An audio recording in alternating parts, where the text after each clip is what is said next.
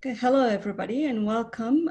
Thank you for joining us for this webinar entitled Borderless COVID Restricted Vaccines.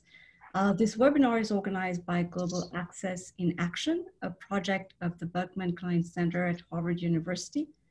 Gaia, as some of you may know, focuses on promoting access to medicines for vulnerable populations through policy and regulations. My name is Ash. I'm an affiliate of Gaia and Berkman Klein Center.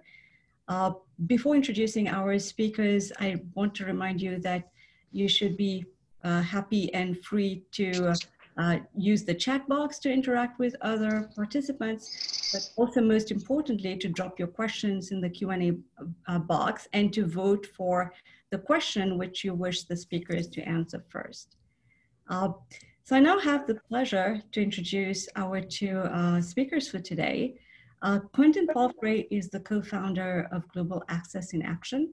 Quentin currently serves as president of International Digital Accountability Council, an independent watchdog created to improve digital accountability through international monitoring, investigation, education, and collaboration with online applications and platforms.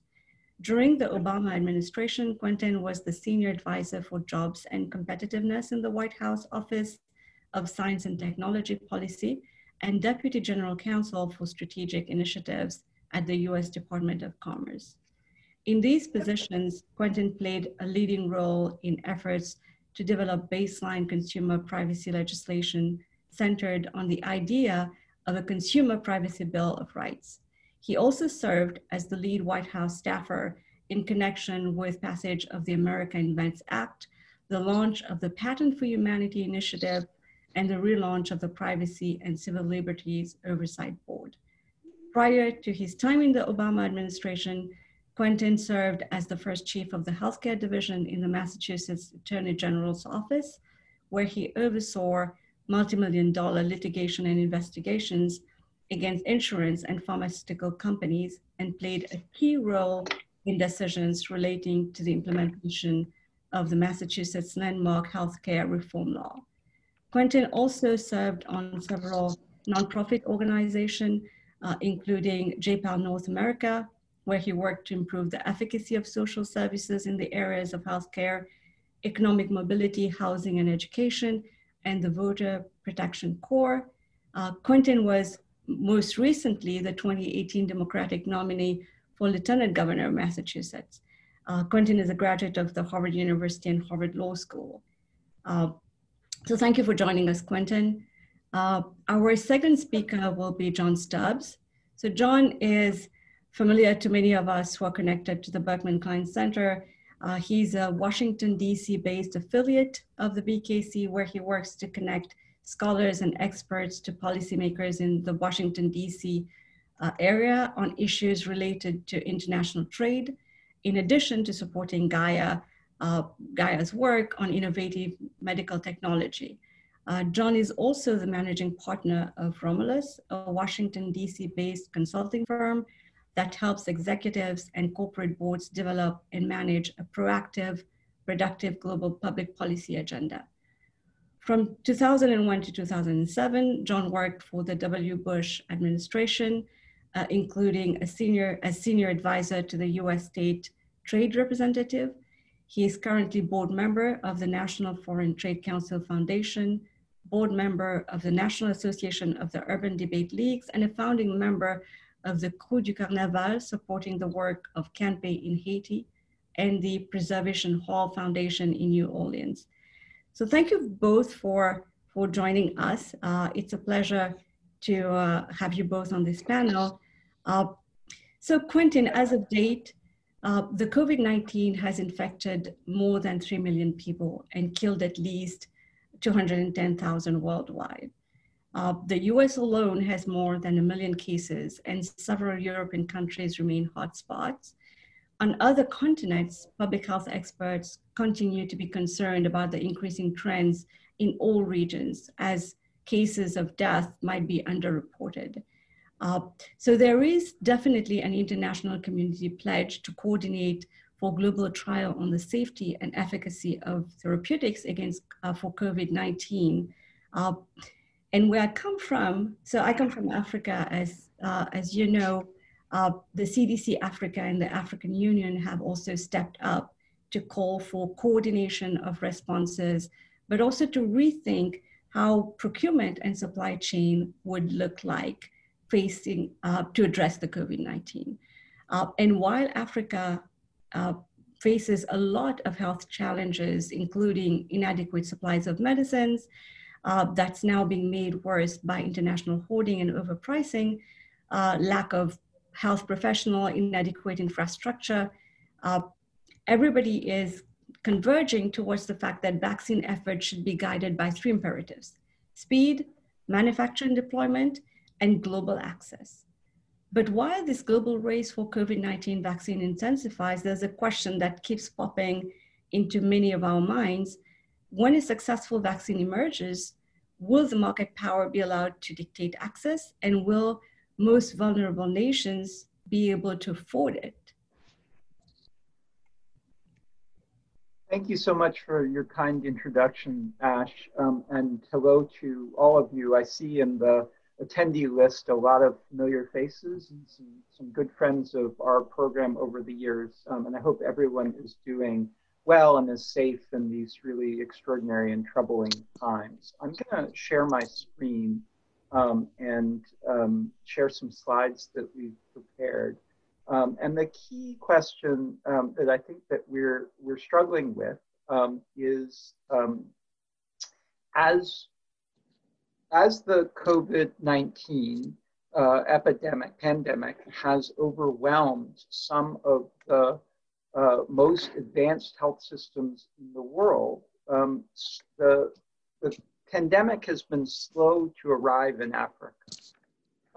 But if the health systems of some of the most advanced countries in the world have not been able to cope with this, when it does explode in some of the poorest parts of the world, there's significant potential for great misfortune. And unfortunately, we're starting to see an uptick in cases in Africa. Just in the last week, there's been a 43% increase. And the fundamental question that I think that we need to ask ourselves is, as the world community scrambles to develop not just vaccines, but also diagnostics and treatments, how do we make sure that everyone around the world has access to these medicines, no matter where they live? So let me sort of start with a baseline in terms of global access to medicines and therapeutics, diagnostics, and vaccines. And there are shameful disparities. So a child born in Cambodia is 18 times more likely to die by the age of 5 than a child born in Iceland. There are 22 million of the 37 million people living with HIV globally didn't have access to treatments. And many drugs are not available at any price in some of the poorest parts of the world. That's the bad news. The good news is that as a result of a global social contract, beginning with the Millennium Development Goals in September of 2000, we've made extraordinary progress as a world community in addressing some of the health disparities and the health conditions that are facing the global poor. So the rate of deaths of children under the age of 5 have fallen by half between 1990 and 2013. New HIV/AIDS infections have declined by 38% between 2001 and 2013. So working together as a community has been a very successful strategy for alleviating some of these problems. Unfortunately, this global social contract has begun to unravel in recent years. There's a rise of populist nationalism, development assistance by members of the OECD. Some of the world's richest countries have fallen. We've seen increasing trade tensions around the world, and we've seen decreasing foreign direct investment for a number of years in a row. So as we sort of come together as a world community, we see some of the most important players in the world community trying to tackle the challenges of COVID-19 as they're emerging at a breakneck pace. Last week, we saw the World Health Organization, the European Commission, some of the leading philanthropic voices from the Bill and Melinda Gates Foundation, and CEPI, and Gavi, and Wellcome Trust, and Unitaid, and the Red Cross, coming together to make a global commitment to try to take on some of these challenges. But we also hear voices, some of them in the United States and some around the world, that suggest that it is more important for countries to deal with their own challenges. And at the bottom of that is sort of this notion that maybe we should have drugs and vaccines cost the same all across the country. So President Trump is one of the main voices for this sort of America First or populist nationalist approach. And in last year's State of the Union, he said it's unacceptable for Americans to pay vastly more than people in other countries for the same drugs if they're made in the same place. And I think that one of the things that this brings up, and we've seen these voices not just on the right, but also on the left. And I think that one of the things that we've been trying to articulate is the importance of the global social contract as a mechanism for ensuring access to medicines across the world. And one of the ways to think about what's wrong with this notion of America First is to think about progressive pricing of pharmaceuticals as something that's analogous to progressive pricing in taxation. So in nearly every country in the world, including the United States, we tax our residents on a sliding scale. So if you make more money, you pay not only more taxes, but you pay a higher rate of taxes as your income increases.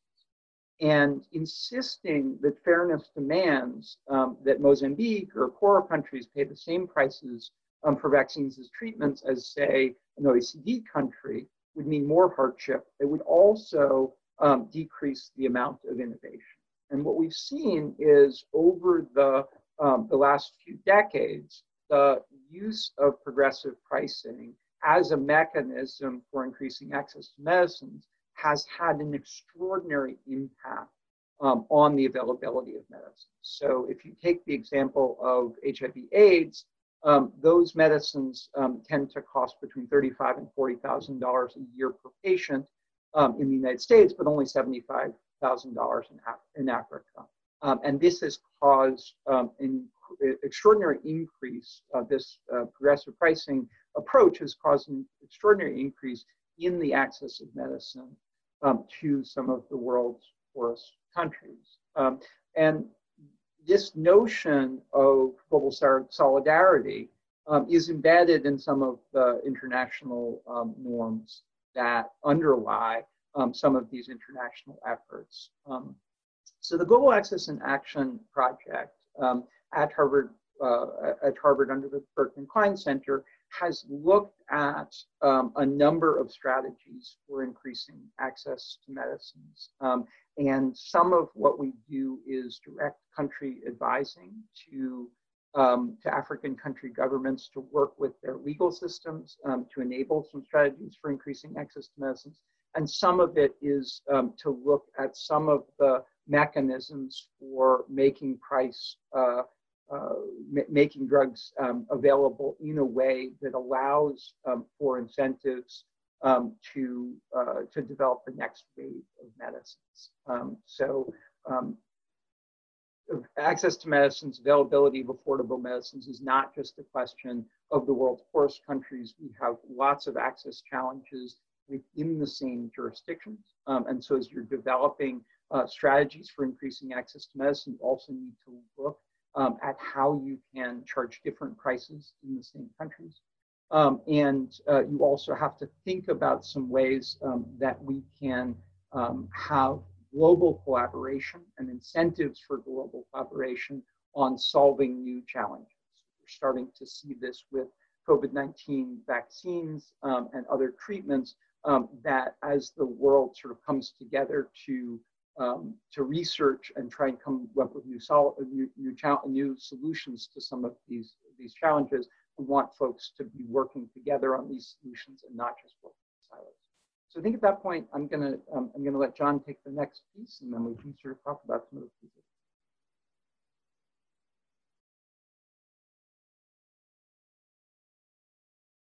I think that overview was very comprehensive and gives a good background into some of the work that we've been doing at Gaia and the challenges that we're facing currently, or that COVID-19 has illuminated challenges that have existed for a long time in the access to medicine space.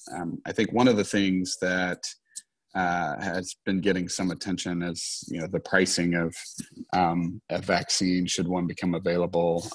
I'd like to talk a little bit about some of the other challenges that exist, though, with respect to vaccines. I think that price is perhaps a visible component of this, and everybody is curious, how such a thing would be. How do you create a price that is equitable and fair? And I hope that in the discussion we can get into a little bit more detail about different strategies that are provide greater, net social utility than a flat price, for example, would. But there are other challenges ahead of us as well, and it wouldn't matter what the price was or if the drug were freely available.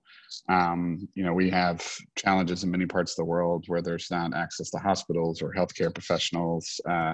Education is an enormous barrier. I think there is some discussion in this country about vaccines and whether people even believe that they are something that we should be using therapeutically. A Harris poll found that last year, 45% of Americans don't believe that vaccines are safe.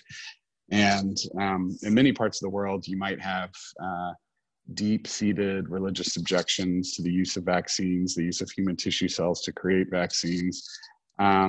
Some parts of the world believe vaccines are a Western, plot to sterilize or infect societies. I think you still have fallout from reports such as Edward Hooper's The River, claiming that HIV/AIDS was, started in Africa as a result of transitioning from monkeys to humans via the polio vaccine.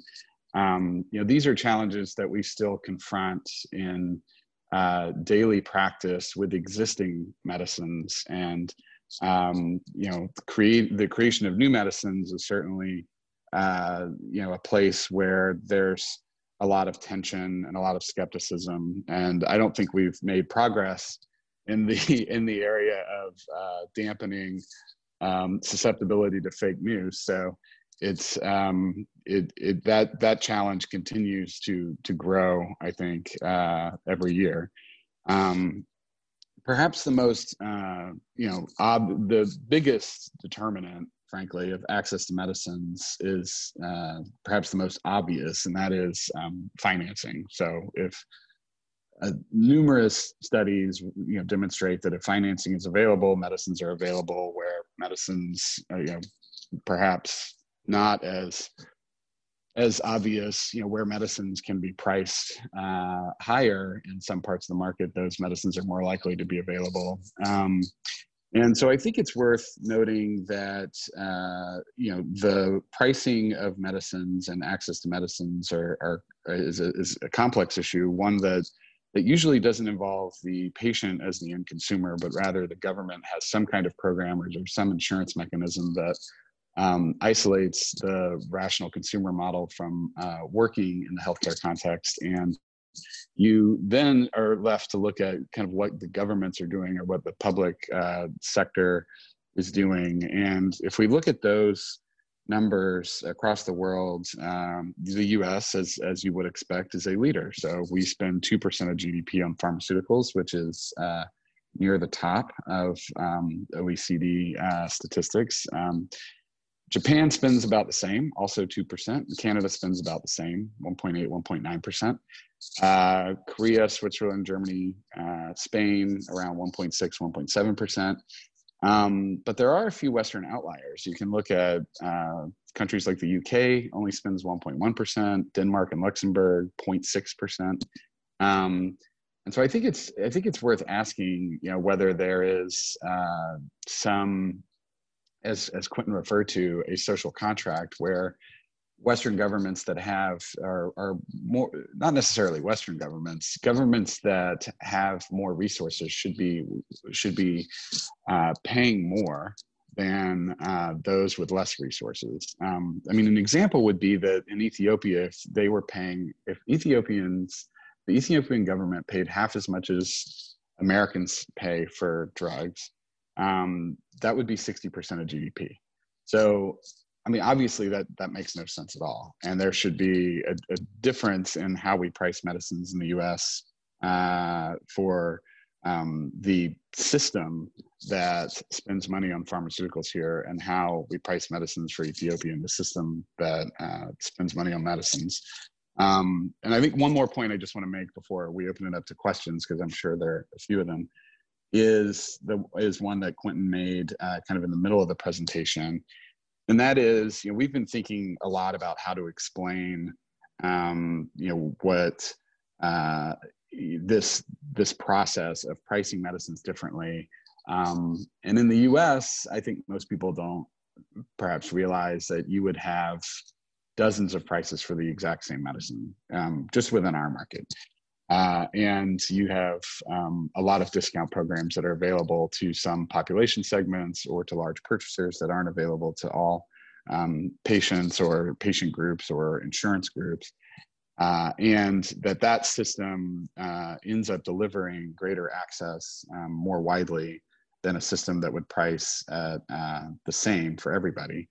Another way to think about it, as Quentin noted in the middle of the presentation, would be income taxation. So we tax people in the United States differently based on their income. I mean, is it unfair that some people pay 4% income tax and others pay effectively 27%? I don't think that we would think that it's unfair. It raises a lot more revenue. It allows us to do all kinds of things. But there are some that have argued that it is unfair. I mean, I think it was a popular kind of Republican talking point for a while, and Newt Gingrich and others were Pat Buchanan arguing that we should have a flat tax in the U.S. So it's not something that's completely off the rails, but I think in terms of thinking about medicines and how, in some cases, it's actually more equitable for there to be price differentiation. It's useful to think about some of the practices that we've learned from taxation.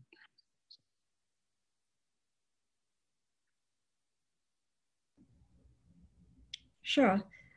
Thanks a lot for the comments, John. So I'm going to play a little bit the role of the devil advocates here. And the arguments that are a lot being launched in the public domain is the same ones that we have seen before when we talk about price mechanism for the greater good. So the COVID vaccine is estimated to cost something like $2 billion. As of now, CEPI has managed to raise, I think, just about under $800 million. So the conversation is very much, how do we get the funding? How do we make sure that the investment that the industry is making or governments are making does have some sort of return on investment? So on one side, that's one school of thought. On the other side, we can only be as healthy as our neighbor. So for the first time, probably in history, at least since the 1918 pandemic, we can't really say if another country really far from us does not have access to the vaccine, it's totally fine because we have it. Because the way the connection works today is it will eventually get to any nook and corner of the globe. So how do we, from both your experience, John, you from your experience from working with the industry and having been on so many of those conversations of the balancing act between the industry and society, and you, Quentin, from especially of the conversations that you've often brought up in terms of IP pool, like what are the possible solutions that would be a win-win situation for both stakeholders?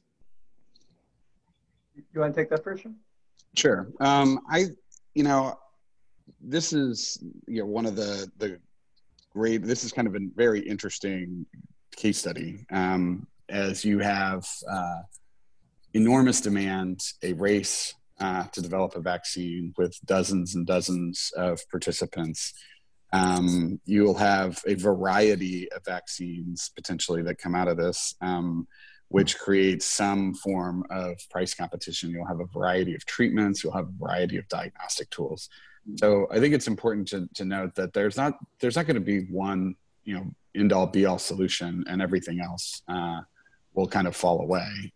There is already a ton of competition, which creates a lot of market dynamics that we're all familiar with. The question of how, and I think Ash, you rightly pointed out that this, like many other infectious diseases, is one that affects all of us. So everyone has a vested interest in making sure that all patients in need everywhere in the world, regardless of their ability to pay or their government's ability to pay, receives access to care. I think that there are a lot of opportunities to put into practice some of the lessons that we've learned over the last 20 years. One would be to create an environment where, the companies that are providing treatments are providing them to least developing countries, or so-called recipient countries in this case, on a lower cost or a free, basis. Free would mean, I guess, licensing. We could license technology through something like the Medicines Patent Pool, which has been used effectively in the past in HIV and other cases, to spin up manufacture and distribution in least developing countries or other parts of the world. There are lots of prices that could be set in advance based on volumes. There is some potential use here for advanced market commitments. I don't think there's a lack of investment on the R&D side, but in terms of the distribution and manufacturing, there is certainly going to be a need to spin up a lot of market participants there. So I think that this is really just an interesting opportunity to deploy some of the lessons that we've seen be effective, in other cases of infectious diseases like HIV, and perhaps also to look at some of the cases that didn't work. I think there are other examples where you had a lot of the elements in place, but because there wasn't financing available, you didn't really see the same uptake and distribution, and that can be instructive as well. Yeah, I think that you're right, Ash, that there is a self-interest on the part of a number of the wealthier countries to make sure that the pandemic is contained as quickly as possible all over the world because of the interconnectedness of the world. I think theoretically, you're trying to do sort of two things at once. One is you want to have incentives for the research and development to happen at an extraordinarily compressed time scale.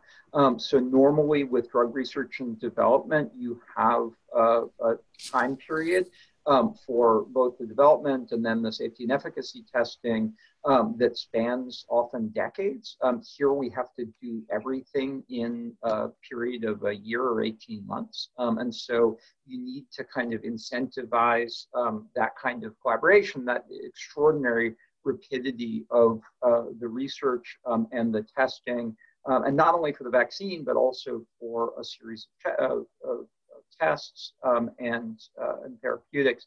And so you need resources to do that. And some of the traditional mechanisms don't work very well because on the back end, there's going to be an extraordinarily large market, but there's also going to be a lot of need.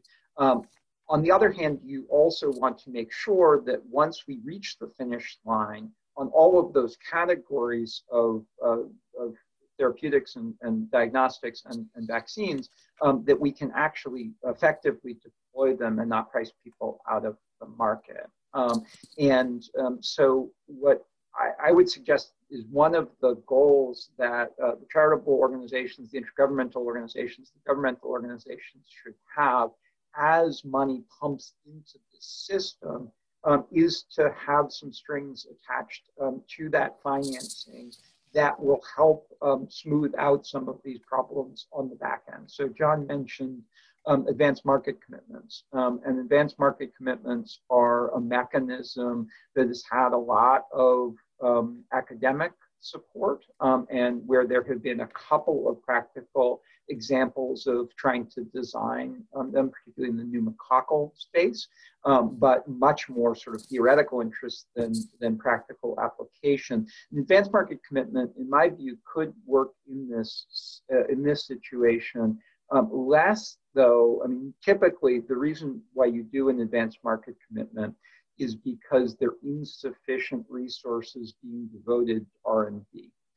Here, I don't think that's the case. I think that there's going to be an enormous amount of energy and resources focused on that. Maybe we need to increase those incentives, but there's a lot of reasons for folks to get involved in this. What there isn't as much is sort of price certainty on the back end and some ability to make sure that beyond the initial push, that there is price fairness. And so I think one of the things that the world community could do, or one large government could do, is try to tie some of the resources that are being provided in the advanced market commitment to an obligation to increase access on the back end for everyone. And I think that kind of a quid pro quo would work pretty well under these circumstances. Very hard to design it, and it probably requires more resources to be effective than are currently on the table. But I think if you could create some kind of advanced market commitment where you sort of promise a certain amount of purchases at a certain price for a certain period of time, in exchange for a commitment beyond that period of time to charge a fair price, at least in the poorest countries, I think that could work out very well. Yeah, absolutely. So I think now it's time, as I see the questions popping in more and more, maybe to bring the first question to you. So I'm going to go to a friend of Gaia, but also someone who is from CEPI, who has asked one specific questions. And Richard, so the question is from Richard Wilder. Can you discuss the role of patent pools in the field of vaccines, more specifically? And I see a similar kind of question from the Q&A as well. So maybe a little bit more on the technical point, probably from the legal aspect of it. How feasible is it now to pool resources and to have one IP and to have access to this IP from the rest of the world? John, you mentioned this patent pool. Do you want to start here and I'll chime in?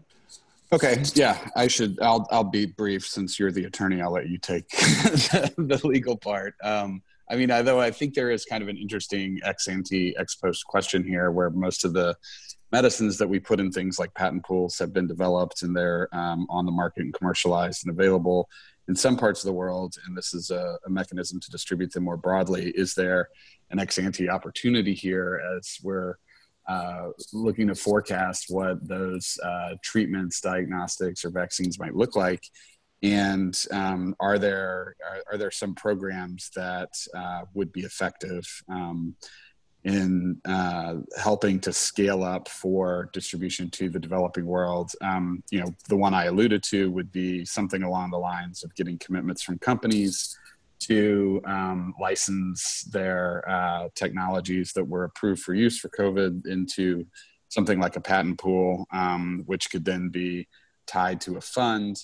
And then you would have some kind of tender offer program managed by the fund to encourage manufacture and distribution in parts of the world that would not be able to create the demand for that technology on their own, right? So if we're talking about least developing countries where you have GDPs of less than $1,000 a year, and you know what what kinds of funds could be created to assist those countries in delivering in manufacturing the vaccine for distribution, and then in actually distributing the vaccine in those parts of the world. And probably the easiest piece of that to figure out in that case is, how do we get the rights to that technology? Basically based on some of the, groundbreaking work that Dick and Quentin and others have done over the last 2 decades to develop some of these kinds of programs. So I'll let you. Yeah, I mean, first of all, I just want to give a shout out. So one of the sort of most significant developments in the field of epidemic preparedness coming out of the Ebola crisis was the development of a new organization, the Coalition for Epidemic Preparedness, that has played a really significant role in the COVID response. And one of the things that we learned from the Ebola experience was that we need more resources focusing on epidemic preparedness and focusing particularly on the research and development side of that. And so CEPI is sort of having a moment of particularly profound importance. And this is exactly kind of what it was created to do. So when we were talking about patent pools, I think that you kind of have to disentangle kind of 2 pieces. One is that anything that relates to the patent system, one of the things that you're trying to figure out is how do you make sure that folks and inventors or companies that have invested time and money in the development of a commercial product are able to recoup their investment over time. In the field of medicines, this creates a particular challenge, right? What you do in order to allow patent holders to recover their investment is you allow them to restrict output and raise price. In other contexts, that's something that we as a society have decided is mostly a good incentive, but in the world of medicines, it does mean that you are practically speaking pricing some folks out of the market, and so you need then as a downstream measure to try and figure out how you manage those access and equity issues. And so in a lot of cases, patent holders with life-saving medicines develop various kinds of programs, either to contribute their medicines to some poor countries or to license them to generic manufacturers or to market sort of parallel markets within the same jurisdictions to increase the access to that. So you've always, when you've got patents with life-saving medicines, you've always got this push and pull between wanting to reward the inventor and incentivize the next wave of innovation, and at the same time making sure that people have access to that and they don't get priced out of the market for things where getting access to it or not can be a matter of life or death. In the context of a patent pool, you've got another layer of complication, which is that in a lot of these medical innovations, it is not just one patent that governs the stream of research that leads to the therapeutics or to the vaccine. In many cases, you've got a number of different entities that have patent rights. And these patent pools have come into being in part to make it easier for governments and charities and intergovernmental organizations to negotiate with a larger group of patent holders without as much friction, without as many transaction costs, and to come to arrangements that will allow for the distribution of medicines to people who need them on fair terms. And I think that you're seeing some of that. We've certainly seen this in the context of HIV/AIDS, and we've seen it in the context of tuberculosis and malaria. And I think that we're going to see some need for that within the context of COVID. There's a race to develop some of these medicines. And I think that the most likely outcome is that in order to provide needed medicines to a lot of different countries, you're going to have a hodgepodge of different patent rights. So having some mechanism that allows both for fairness and takes out some of that friction and some of those transaction costs, I think could be very effective. Thank you, Quentin. So let's go now to the US context with a question from Evan. He says, as far as I understand, many drug companies spend more money on marketing than on R&D, and most research funding in the US comes from the NIH and the NSF. Why focus on getting people to accept progressive drug pricing across countries rather than reducing the prices across the board by reducing the patentability of drugs based on public funding? So maybe Quentin? So there are a number of different inputs that lead to some of the innovations that are most impactful, and I think that there is good research to suggest that that there is very high efficacy to the public investments that NIH and NSF have made. And it's very clear that there are very significant access challenges and some, we've seen some very bad practices that have garnered a lot of headlines in the United States around patent gouging. And so, those are definitely issues that we need to take on. I think a lot of those can be taken on at the national and the subnational level. So we've had a lot of conversations in state legislatures. We've had some conversations at the national level, although our Congress is broken. But in the international arena, I think that you're also talking about huge, massive public investments of resources. This effort that's coming together under the leadership of the WHO and a group of charities and IGOs and countries around the COVID. It involves a massive infusion of public and charitable money. And I think that that's where a lot of the resources are going to come from initially. I think on the back end, you want those charitable entities and those governments to be able to recoup some of their investments in some of that research. And so you want to come up with the mechanisms for some of that revenue flow to come back to the original IGOs and investors as they. John, do you want to take any piece of that? I think that this is, a challenge. How, what is the right? There's a necessary tension here. If we're trying to create incentives for market activity, and a patent is a market disrupting device. It is a public policy tool used to try to incentivize innovation in specific areas. We might do things like add years on for data exclusivity or add other kind of regulatory benefits if we want to drive investment in certain categories.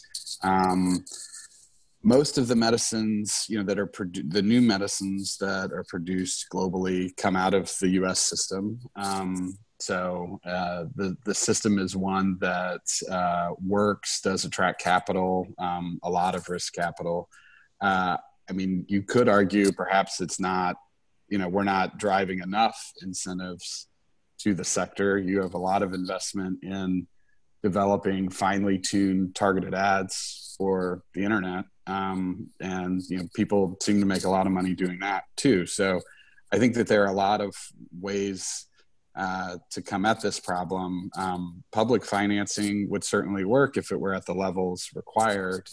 I don't think it is. As we were discussing, the US in the current environment, even with market pricing in some cases, spends 2% of GDP on pharmaceuticals. We spend a lot more on other categories, defense spending or even healthcare more broadly, which is 19% of GDP. So within the healthcare context, pharma spending is about 10%. So I think that there are a lot of ways to look at it, but the most important is, are we creating the proper incentives to generate the kind of innovation that we want? Do we want innovation to come faster? If so, what are some of the mechanisms that would create an environment that pushed more money and more smart people into working on those problems when they can choose to work on anything? And I think that's something we should be constantly debating and discussing. And so I think it's a great question. Hard answer. I think it's a terrific question. I'm very open to more patent reform. So when I was in the White House, we were engaged in a large patent reform conversation. It led to the passage of the American Invents Act, which is by no means perfect, and helped us to rationalize some of the differences between the US patent system and the international system, allowed us to take on some of the backlog issues. But when we were done with that process, we very much thought that there was a series of additional reforms that we would like to see happen.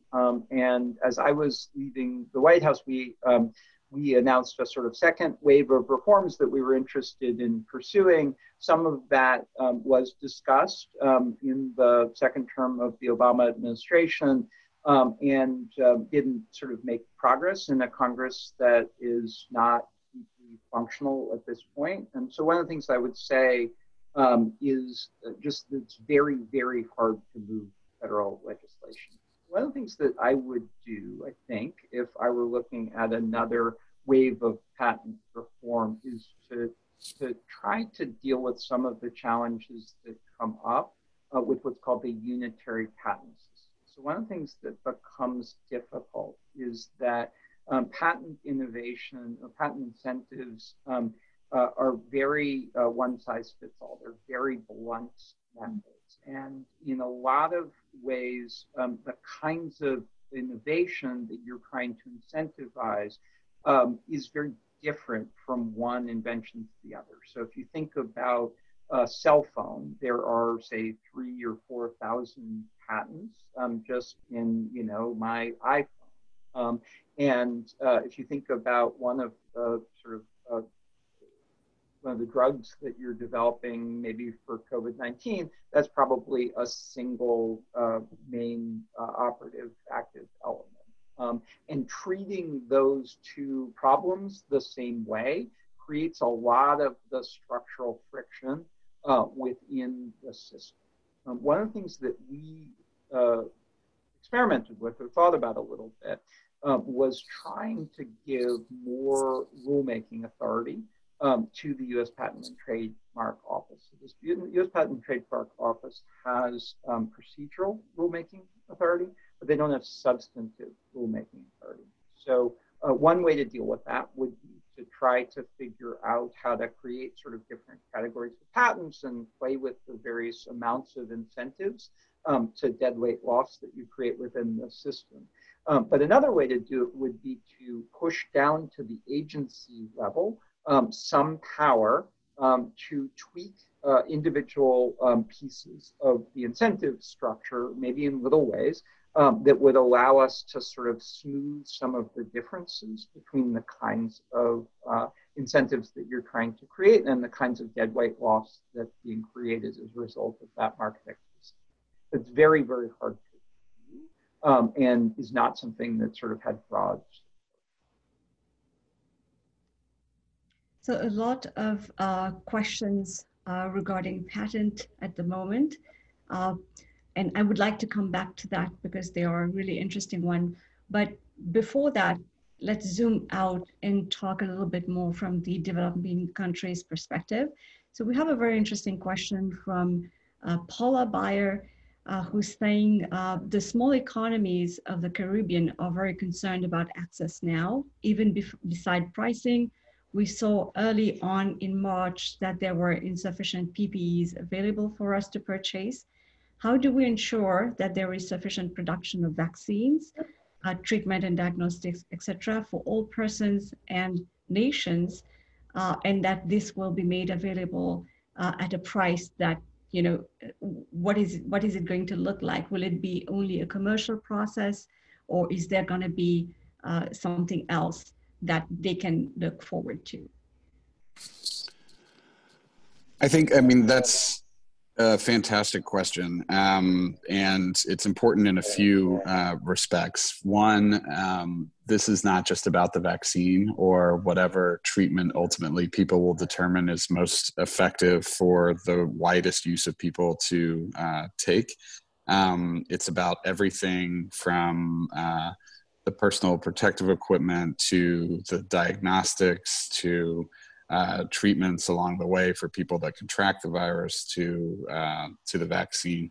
And in all cases, we have the same problem, which is an enormous delta between countries that have resources and those that don't.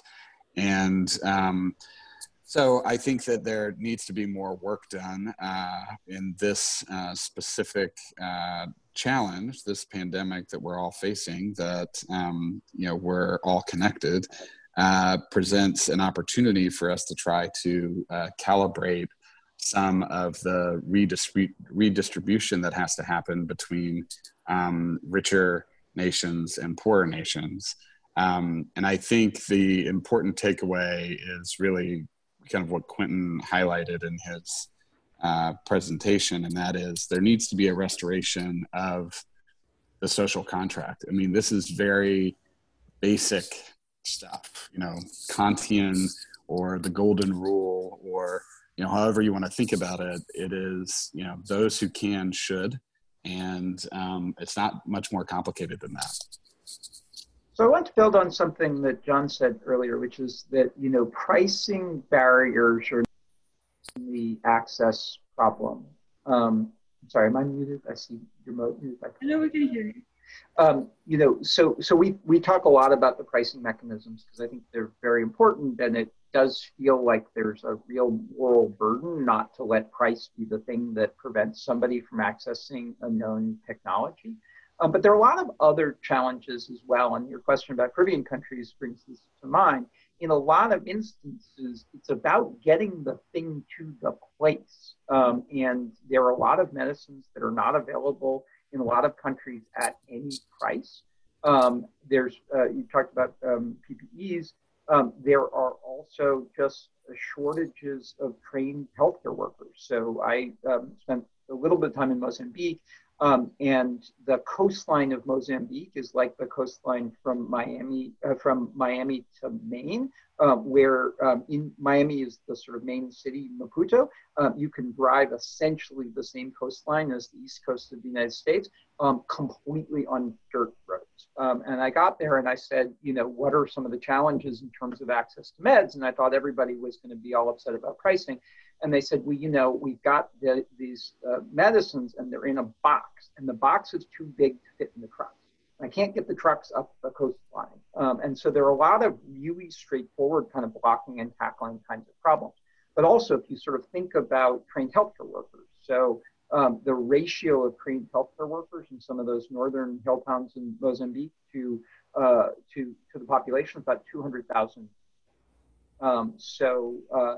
Having anybody with medical training be in a position to diagnose and get good treatment to you is a real challenge. And so as we think about some of these pricing mechanisms, and we talk about sort of how we're going to have equitable access on a price basis, we also need to be thinking about health system capacity. We need to be thinking about getting the manufacturing capacity. We need trained healthcare workers. We need to actually get the stuff to the people. And those are real challenges as well. No, absolutely. I think one of the, from the developing countries' perspective, there's more than one issue. And a lot of those issues were already in the health system before the COVID-19. So faced with the international pricing hoarding at the moment, it's adding on to the complications of those countries. And that brings me to another question on patent pools, going back to competition. So we have a question from Sana, who's asking, patent pools often lead to anti-competitive behavior. Pharmaceuticals involved in developing a vaccine may collude, hence defeating the very purpose of making the vaccine accessible. How do you propose one deal with this drawback? So it's a really interesting question, the relationship between the patent law and the anti-competition or antitrust law. So if you think about what you're, in general, in antitrust law, we don't let trade associations facilitate cooperation or collusion across otherwise competitive entities. In some cases, we do have governments step in, or intergovernmental organizations step in to try to facilitate cooperation, but sometimes cooperation becomes collusion and price comes up. So you have to be very careful when you supplant the ordinary rules that encourage people to work in true competition at truly arm's length, that if you're breaking those walls down to encourage cooperation, that you actually cause the price to go down as opposed to going up. And I think that requires rigorous structuring of the patent pools and good oversight. I do think that there are some circumstances, though, where it is important for folks to work together. I remember when the Ebola crisis hit, and there were a number of different sort of research streams of different solutions to the problem, and people sort of got together in one room and started to share their research, and it did accelerate a lot of the a lot of the resolution of some of these problems. So I think that the lesson there is the lesson is not don't cooperate. The lesson is have oversight during those periods of cooperation to make sure that you're accomplishing your public policy. John, do you have any take on the question? No, I think he handled it.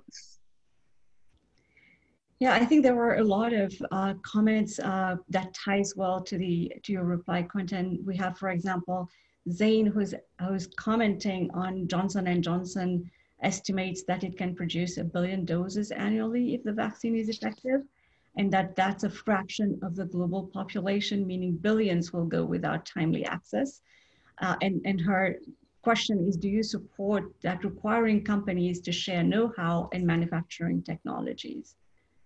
I think you covered that pretty much. Do you have anything specific to J&J?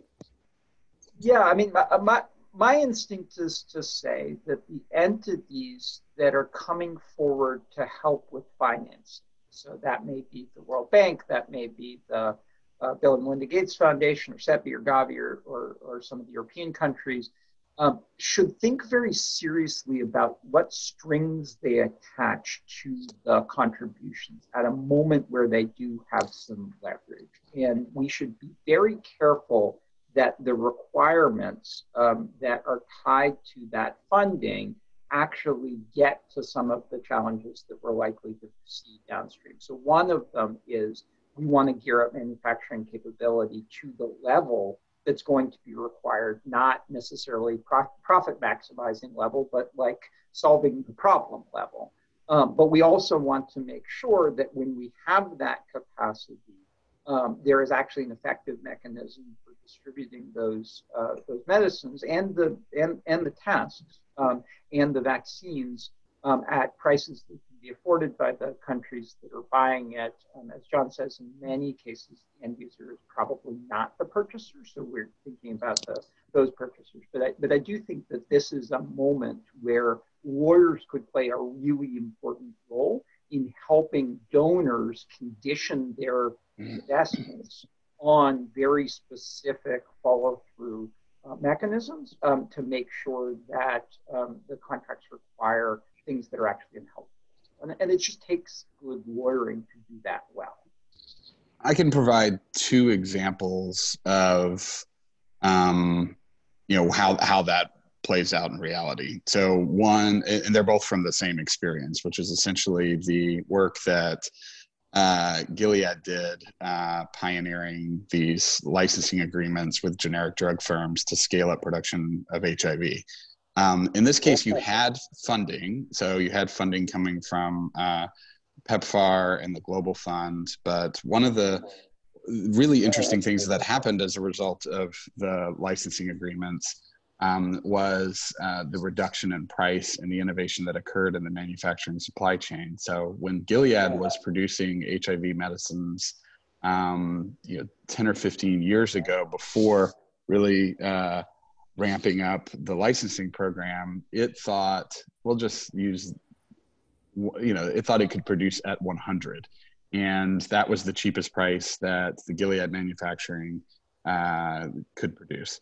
Once the patent licensing agreements were created and there was competition created within the supply chain from generic companies around the world, and you had a structure which essentially did not say, okay, we want to, J&J, we want you to do $1 billion, and company X, we want you to do $1 billion, and company Y, we want you to do 200 million. And then here's a contract for that. There were bids put out, and with these very large bids, generic companies had to stretch, and there was fierce competition because these were incredibly large contracts. That competition led to innovation in the manufacturing of these products, which drove down the cost of those products significantly.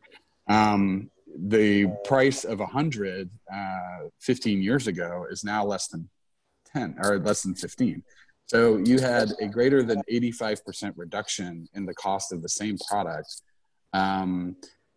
I think that's extraordinary. I mean, when you start to think about how you need to scale up treatment, it's not about raising a bunch of money and giving it to one company. It's also thinking through how do we create market dynamics, which are in some cases very powerful, and will lead to more innovation beyond the thing. The thing is just the first innovation. And then we need to think about how do we produce the active pharmaceutical ingredient cheaper, and how do we how do we scale up the manufacturing so that it can deliver millions of more units per month. And there are lots of things that continue to happen after the thing exists. So not to forget about those things, and to create structures that will continue to incentivize innovation, as it will take years for us to reach everybody around the world once there is something available. All right, thank you, both of you. We are slightly over the hour. So thank you very much to everyone for your great questions. I think they were all very interesting if we had enough time to go over each one of them, but unfortunately, we could only accommodate a few. So Quentin and John, what is the one thing as concluding remark that would be critical for the world to look at to make sure that we increase access to the COVID vaccine of the whole world population, including those who are the vulnerable groups?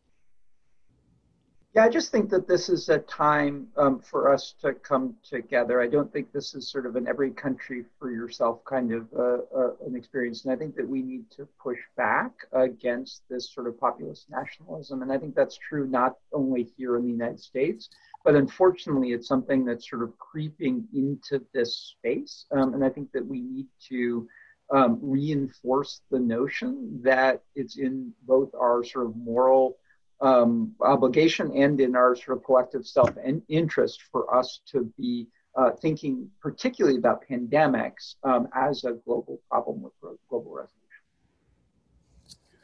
I would just say, kind of echoing Quentin's closing point, that now is the time for leadership. Those who can lead need to step up and do so, and those with resources and the ability need to participate in a leadership capacity. There are needs around the world, and this is certainly one of those moments where, as Quentin was saying, we're all in this together. So hopefully we can get back to that social contract idea, and the U.S., and many other governments around the world will have to play a leading role. Thank you very much for this great conversation. It was a pleasure having you both on the panel.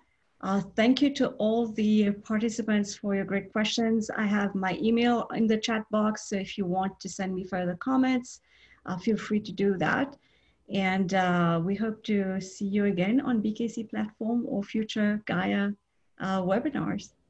Thank you, everyone. Thank you so much. Thank you.